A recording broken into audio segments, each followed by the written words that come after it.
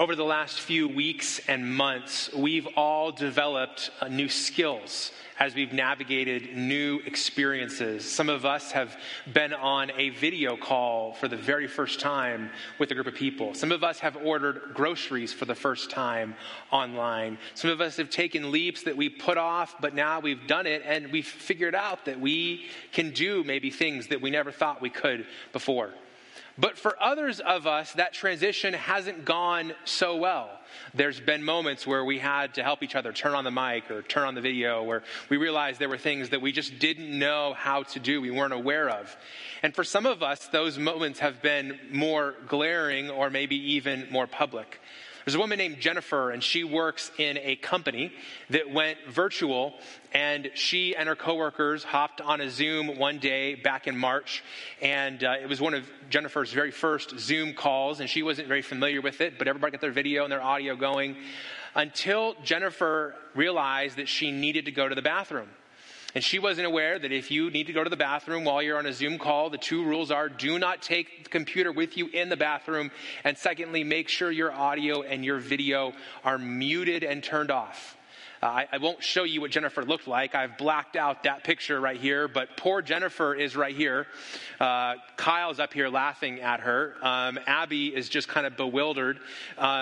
Maria up over here, and Julie right here, and Valerie right here are all just can't believe what they're watching. Finally, Jennifer is on the toilet, and she realizes what happens, and she slams her computer shut quickly, and her story went viral. I don't know which of her terrible coworkers posted the video or the picture, the screen capture, but whoever they are, it was just one of those collective face palm moments. Like, I can't believe she did that.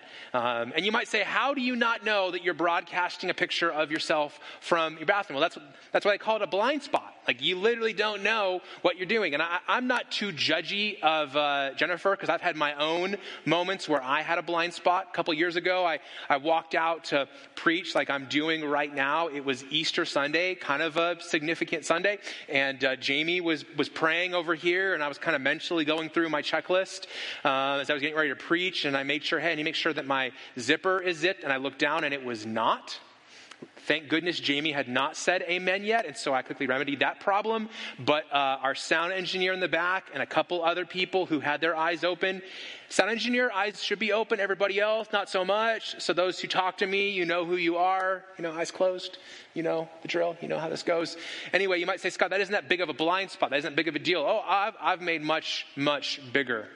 I thought this week about the conversation I had in seminary where I recruited somebody to join a practicum council for me to help me work through that season of my seminary journey. And he said, no, I can't serve on your team. He said, I don't think you're actually open to input from people who are older than you. Man, that was a hard word to hear.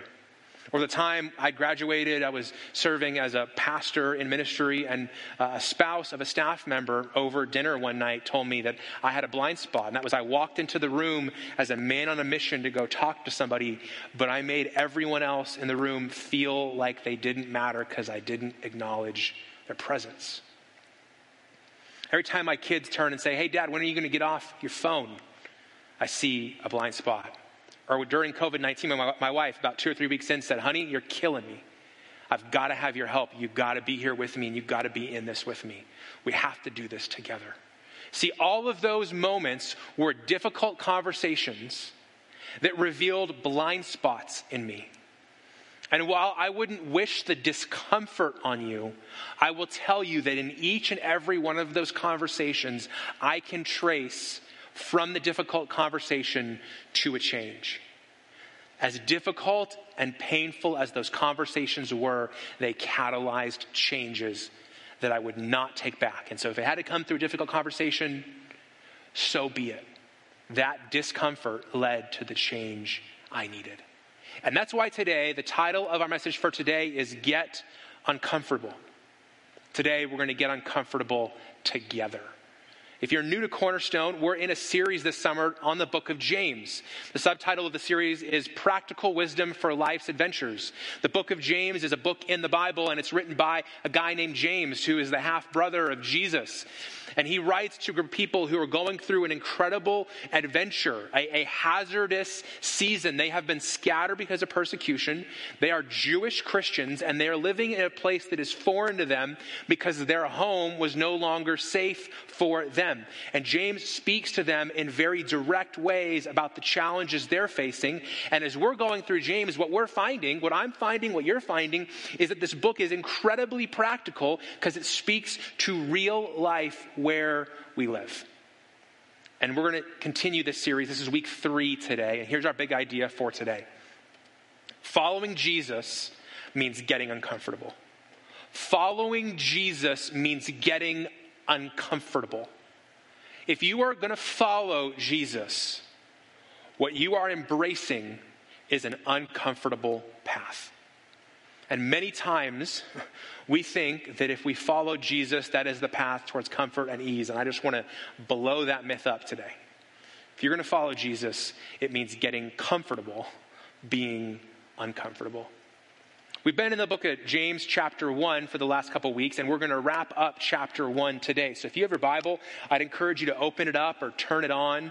James is between the books of Hebrews and 1 Peter, near the back of the Bible.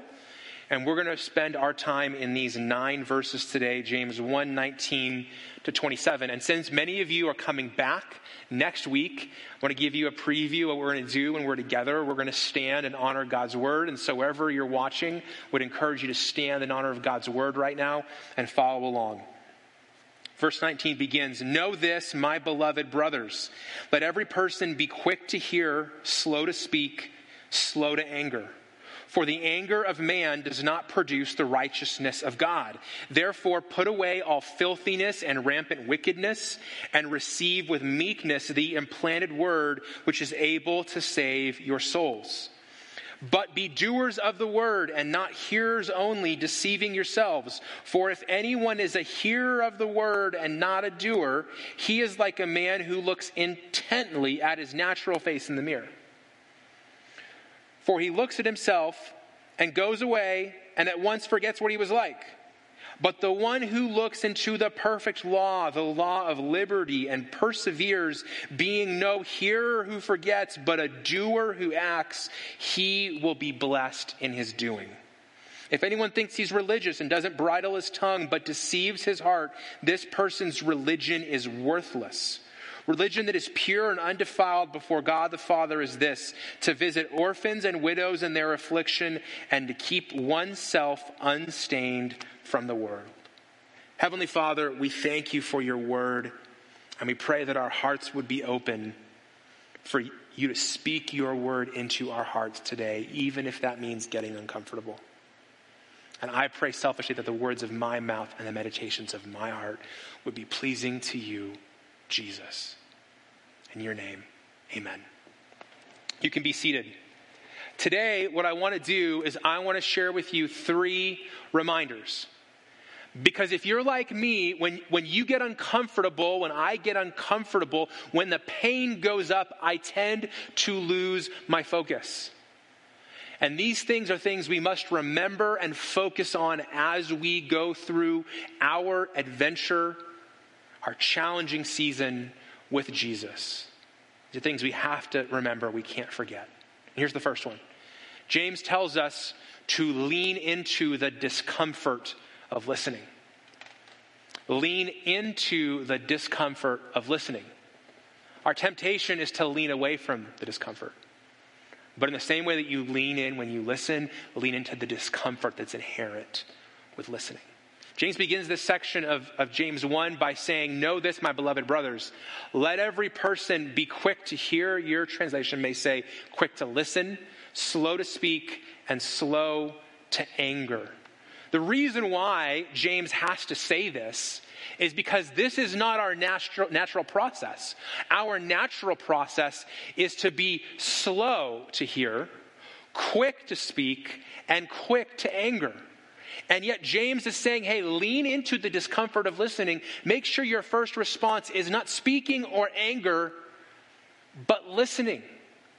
Listening is uncomfortable because listening is synonymous with vulnerability. If you're the one talking, you're in control of the conversation. And if you never stop talking, you never surrender control of the conversation. But when you put yourself in the posture of listening, you may hear something you don't want to hear. You may have to face something you don't want to face. You may have to reckon with something you've been avoiding. And that's why when you listen to somebody, their words have the ability to cut you deeply or build you up greatly. Listening is an act of vulnerability, and that's why many of us don't go down the path of listening, is because we don't want to be vulnerable. And that's why I just want to encourage you that right now in our culture, the thing that I see happening least is listening. A lot of speaking, a lot of anger, not a lot of listening. And maybe that's because we don't want to be vulnerable. Maybe we don't actually want to hear what we don't want to hear. Maybe that's why maybe this week is one way to apply this message. Be a challenge for you to call somebody and say, hey, is there anything you've seen in me that's a blind spot? Something I say or do? Something that I just don't even notice, but you do? Maybe it's somebody of another race. While we're having this conversation about race in our country, maybe the act of vulnerable listening is to call someone of the race and say, hey, have I ever said something or not said something or done something that I didn't realize the impact it had on you or the message that it sent? And then listen. See, Paul Tillich says the first duty of love is to listen. And in the world we live in where few people listen, we now have this moment where if someone listens to you, genuinely listens to you, we interpret that as an act of love. Man, you love me because you really heard me. You love me because you really cared long enough to listen to me. The way we communicate love in this world is by listening genuinely and intently, even if what we hear makes us uncomfortable. James continues with his comments about anger. Remember he said, be slow to anger? Here's why he said, be slow to anger. For anger, the anger of man, does not produce the righteousness of God. The anger of man. Now, as I said, listening is very rare right now. Anger is super common. You turn on the TV, you scroll your social media feed, it's just anger, anger, anger, anger, anger. And I want to remind you what the scripture says about anger. Paul in Ephesians 4 quotes David from Psalm 4, two virtually synonymous, similar, repeated messages in Psalms and in Ephesians. Both of them say, be angry and do not sin. So the idea logically here is that you can be angry and not sin, that one doesn't guarantee the other. What that means is that anger in and of itself is not a sin. Think about Jesus. Jesus goes into the temple at the beginning of his public ministry and right before he's arrested and crucified. And what does he do? He turns over the tables in anger because the house of God has been turned into a profit center for evil people. And Jesus is angry. And Jesus is sinless and perfect. So if he was angry and sinless, that means that anger is not a sin. But here's the challenge. They tell us, remind us, be angry and do not sin because it is really difficult to be angry and not see that anger turn into sin. To be angry and not see it produce some act out of it that hurts someone or that violates the law of God. It's so hard to be angry and not allow your anger to become a fire that burns you and burns others. And I just want to encourage you right now to pay attention to the things that make you angry. to pay attention to your anger, because what I believe is that what angers you reveals what you value. Maybe say, Scott, so why am I so angry? Well, there's something that has been triggered by what you've seen or experienced that reveals a value. Maybe in recent days you've been angered by what you see as the marginalization or the lack of appreciation for people in law enforcement. And maybe that's because you have someone in your family or a close friend who's in law enforcement and you know their character. And they're not like some people are portraying them. And that angers you because you value them and you care about them and you know them. Maybe what angers you is those who speak in a way that marginalizes and minimizes the experience of people in our country who are black, who for 250 years were sold as property in this country, and then for 100 more fought to even have the basic rights that were latent in the Constitution, the Declaration of Independence. And in many places, they're still struggling to fight for those rights even today. And because you value them and you value those rights, the lack of those things angers you. Or maybe what angers you right now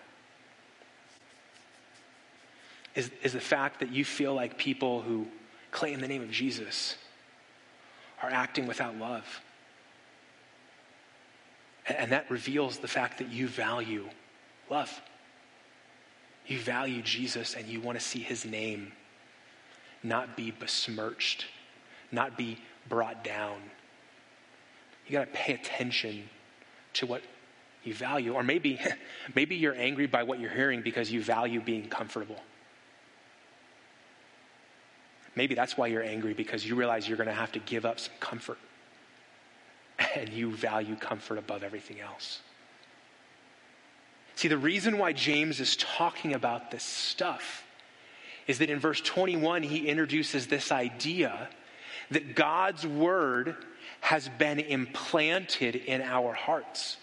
Like a seed that's put in soil, God's word has been implanted in our hearts. And so James says, get rid of that kind of sinful anger and rampant filth and wickedness that is in the soil of your heart that will not foster an environment where God's word can flourish. And he says, remove those things that are in your control. God put his word in your heart. That wasn't in your control. That's something God did. But you are in control of the soil. So tend to the soil. And if there are things that don't make God's word flourish in your life, remove them. So it isn't just lean into the discomfort of listening to another person. It's lean into the discomfort of listening to God. Sometimes listening to God is inherently uncomfortable because God forces you to deal with things you don't want to deal with. He shows you things you don't want to see. And he's relentless with it until you face it. So lean into the discomfort of listening. Number 2, allow God's word to confront and conform you. Allow God's word to confront and conform you. James 1:22, one of the most well-known verses in James, by the way, says, but be doers of the word and not hearers only, deceiving yourselves. Now that word there, hearers, in the Greek is the Greek word akrotai. You might say that's a P, Scott. No, it's actually an R in Greek, akrotai. And akrotai means hearers, especially those who were regular in listening to lectures, but never became real disciples. Those are the people who love just consuming knowledge, who love listening and reading and podcasts and audiobooks and TED Talks. Those would be our sources today. And they love listening, but they never really take what they listened to and put it into practice and become real disciples. And Jesus himself spoke to this problem before his half-brother James did. And in Luke 11, Jesus says, blessed rather are those who hear the word of God and keep it. This is one of the reasons why the early church took the book of James, his letter to these Jewish Christians, so seriously, is they saw that again and again the book of James affirmed and reiterated the words of Jesus. I love how Tony Evans summarizes this section of Scripture. He says, without application, there can be no spiritual transformation. If you don't apply God's word, no matter how much you hear, nothing will change. This is one reason why at Cornerstone we have a bias when it comes to teaching, that teaching be oriented towards application. It's one of the reasons why no matter who teaches here, we ensure that there are next steps at the end of the message and that they're practical. Our goal isn't just to have relevant biblical teaching. We want relevant biblical practical teaching. Because we all have a next step to take. And following Jesus is as simple as taking the next step God has shown you to take. It's one of the reasons why we have sermon-based community groups. Because we know our tendency in the church, I'll just tell you, my tendency growing up was that I was involved in 4 different teaching moments in the church. I went to Sunday school, morning service, night service, Wednesday service, 4 different messages. Do you know how hard it is to get clarity on what your application is for 4 messages and work those all out at the same time? Sometimes in the church, and I'm just going to mess with those of you who are really churched in your history, sometimes we use more Bible study as an excuse to not apply what we learned in the Bible study we've already done. Because we keep getting more knowledge at the expense of doing more application. This is why Tony Evans says, without application, there can be no spiritual transformation. It's not about being a hearer, it's about being a doer. And the transition, the connection, what helps you move from hearing to doing, is a big word, and it's got lots of baggage, so don't check out when I put it on the screen. It's the word repentance. Now, many of you, when you heard the word repent for the first time, it was from somebody that you could have sworn was angry at you, who was yelling at you, maybe even through a bullhorn. And for so many of us, because of our negative experience with the word repent or repentance, we've just thrown the word away. And that's a tragedy. Because this word is latent all the way through the Bible, in the Old and the New Testament, coming at us from the Hebrew language and the Greek language. And when we throw it away, we miss such a rich and important concept. Let me explain to you what repentance is. When you take the whole Bible and all the use of the word repentance, the picture you get is literally of somebody going one direction and then doing a 180 and going a different direction. In their heart, mind, or actions, they were headed one direction, they realized that was the wrong way, and they changed. That's what repentance is. It's saying, I'm going the wrong way, and I'm going to turn and go the right way.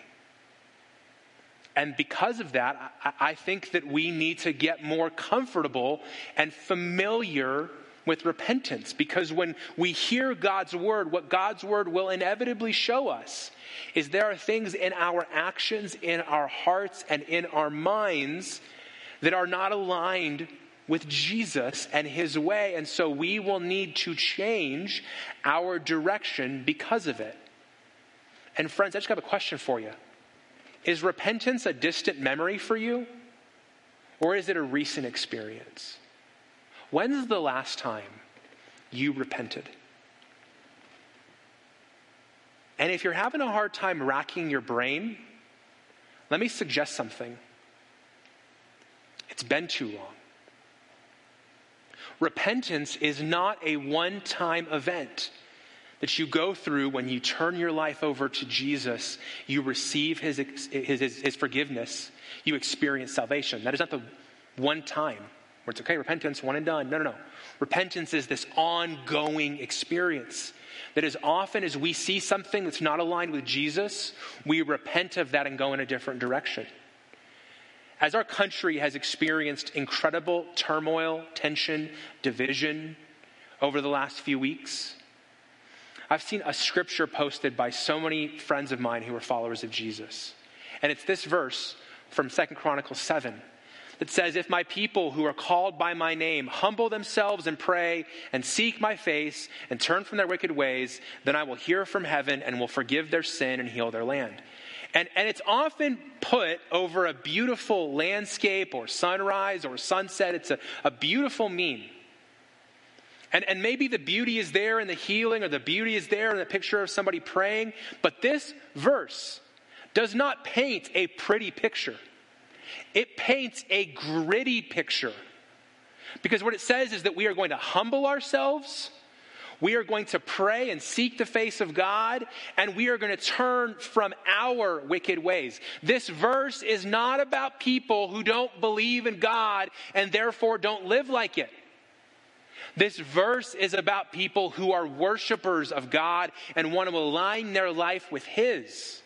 And if you have ever been humbled or humbled yourself, you know that's not always pretty. It's often painful. And if God reveals wickedness in our lives, the right and righteous response is repentance. Friends, repentance should be normal. It should be normal to hear somebody in your small group say, "This week I am repenting of," and fill in the blank. It should be normal around your dinner table to hear people say, "This today, you know what, I realized a blind spot, so today I'm repenting of this." It should be normal to scroll through your social media feed and see someone say, "I'm repenting of this." Because none of us are Jesus. I know that's a news flash for you. The person sitting next to you today watching is like, "Yep, he's right. You are not Jesus." Well, if I'm not Jesus and I'm not with Jesus in heaven yet, that means there are things in my life that do not reflect Jesus. And so I should be experiencing repentance all the time. Here's this vivid picture James gives us in James 1. He says, if anyone's a hearer of the word and not a doer, and a kroatai, he's like a man who looks intently at his natural face in a mirror, for he looks at himself and goes away, and at once he forgets what he looks like. But the one who looks into the perfect law, the law of liberty, and perseveres, being no hearer who forgets, but a doer who acts, he will be blessed in his doing. What James is saying is, how crazy would it be to look in a mirror and see yourself, what you look like, and then walk away and go, "I wonder what I look like." If you do that, you didn't really see yourself. And what James is saying is, when you hear the word of God, what it does is it's like a mirror. It shows you yourself. And when you walk away and you don't do in reflection of what you saw, what it shows is that you didn't really hear. You didn't really see. So this week, if you call somebody and you ask them, "Hey, what's in my blind spot?" It would be better for you not to call them. It would be better for you not to ask them than to listen and not change. It'd be better for you not to open your Bible if you're just going to open it and be a hearer. Friends, mirrors expose, but Christ transforms. God's goal is not for you to spend your life in front of a mirror navel gazing. His goal is for the look in Scripture to expose you, and that exposure would lead to transformation as you become a doer of the word. Here's the third reminder. Pay close attention to three things: your conversations, your compassion, and your conduct. I gave them all C's to help them be easier to remember. Conversations, compassion, conduct. This is how James ends his first chapter. What we call his first chapter, at least. He says, if anyone thinks he's religious and does not bridle his tongue, think like a horse with a bridle, but deceives his heart, this person's religion is worthless. Religion that is pure and undefiled before God the Father is this: to visit orphans and widows in their affliction, and to keep oneself unstained from the world. What James is acknowledging and introducing is that there is a gap in the lives of those who received this letter. And that gap is between the things they say they believe and how they live. Between where the faith they profess would manifest itself and what's actually coming out. And again, James is echoing the words of Jesus, who says in Matthew 15, "This people honors me with their lips, but their heart is far from me." Some people said it's the longest 12 to 18 inches in the world between your lips and your mouth when they're manifesting different things. Luke 6, Jesus says, "The good person out of the good treasure of his heart produces good, and the evil person out of the evil treasure produces evil. For out of the abundance of the heart, his mouth speaks." And I could not read James 1, 26 to 27 without thinking about the words of Jesus. And I couldn't just be thinking about the words of Jesus without thinking about what we all see happening online. And I know that it's very easy, it's a kind of, easy punching bag to punch on social media these days, to blame social media for all that is wrong with the world. And I don't blame social media for making people more angry, more vile, more mean. No, what social media did is it revealed what was in people's hearts all along. And it gave them a feeling of security to say things that they felt and thought, but were afraid to say in person. I can't tell you how many times I've had somebody just completely eviscerate me through an email. And then when I call them on the phone and ask them for lunch, it's a very different experience. People who say something, and then when you reply with kindness or gentleness, they're surprised that you reply and they apologize because they had a feeling of anonymity. And so many times in the last few weeks, as we've seen incredibly unprecedented challenges happening in our world, I have scrolled my own social media and been bewildered by what I've seen. Until I remember the words of Jesus, who I think if he spoke the words he spoke in Luke 6 today, here's how he would say them. Out of the overflow of the heart, the fingers type. What you're seeing on your social media, what I'm seeing on my social media, is the overflow of people's hearts. And the problem with social media, if there is one, this is why it's dangerous, is you can type something faster than you can think if you should be typing it. You can post something before you can reflect on whether you should be posting that thing. But what you see coming out of your fingers is what's actually there in your heart. You can't say, I don't know what came over me. No. What came out of you is what was in you. Even this week, I saw somebody that I thought I knew do something that was hard to believe. But when you watch somebody do something and it's them in action, what you're seeing is the overflow of their heart. And Jesus, when he talked to us about what our actions should reflect, here's what he says. John 13:35, by this all people will know that you are my disciples if you have love for one another. Another translation has said, they will know you by your love. And I feel like the moment we're living in today is more like they will know us by our tweets. I can't tell you how many times I've scrolled through a post on either something I've posted or something somebody else has posted, and you see the comments. You should never read the comments, but eventually you have to. And you watch these vile things that are said, and you click on somebody's profile, and you look at vile, and then you see follower of Jesus. And there's a gap. This is why James says, hey, pay attention to your conversations, pay attention to your conduct, and pay attention to the compassion that you're sharing or is absent within you. And friends, these problems that we're facing, they're not new problems. They're old problems. You go back in the Old Testament several thousand years before the time that we're alive today, and in Isaiah 58, you see this powerful picture. If you never read Isaiah 58 before, that's your homework this week. Go home and read Isaiah 58. And read it in the Message. Isaiah 58, the people are talking about coming together again to worship, which feels really relevant to where we are right now as a country. We're coming together, we're regathering. And the people say, hey God, should we gather again? Should we throw a festival? Should we fast? And through the prophet Isaiah, God says, nope, you shouldn't. If you're going to keep doing what you've been doing. Isaiah 58, he says, you honor me with your lips, but then you abuse those who work for you. You oppress and mistreat people.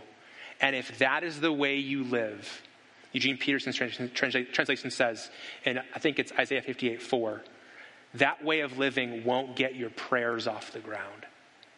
Be like a plane that just can't take off. And Isaiah, speaking the words of God, challenges the people to narrow the gap between the worship they're speaking in this kind of context and the way they're living outside of it. And he says your conduct, your compassion, your conversations, they all need to be aligned with what you say you believe and who you're following. And that's the uncomfortable part, that when you read the Word of God, God makes you uncomfortable so that you can become like him, and not so that he can condemn you. Discomfort is not condemnation. I love the reminder, and I just want to close with this in Romans 5, where Paul says, for while we were still weak, at the right time, Christ died for the ungodly. God shows us his love for us in this, that while we were still sinners, Christ died for us. So if you're facing some things, you're feeling some things, God is addressing some things in you, and you are uncomfortable, that's okay. Because guess what? At your worst, Christ died for you.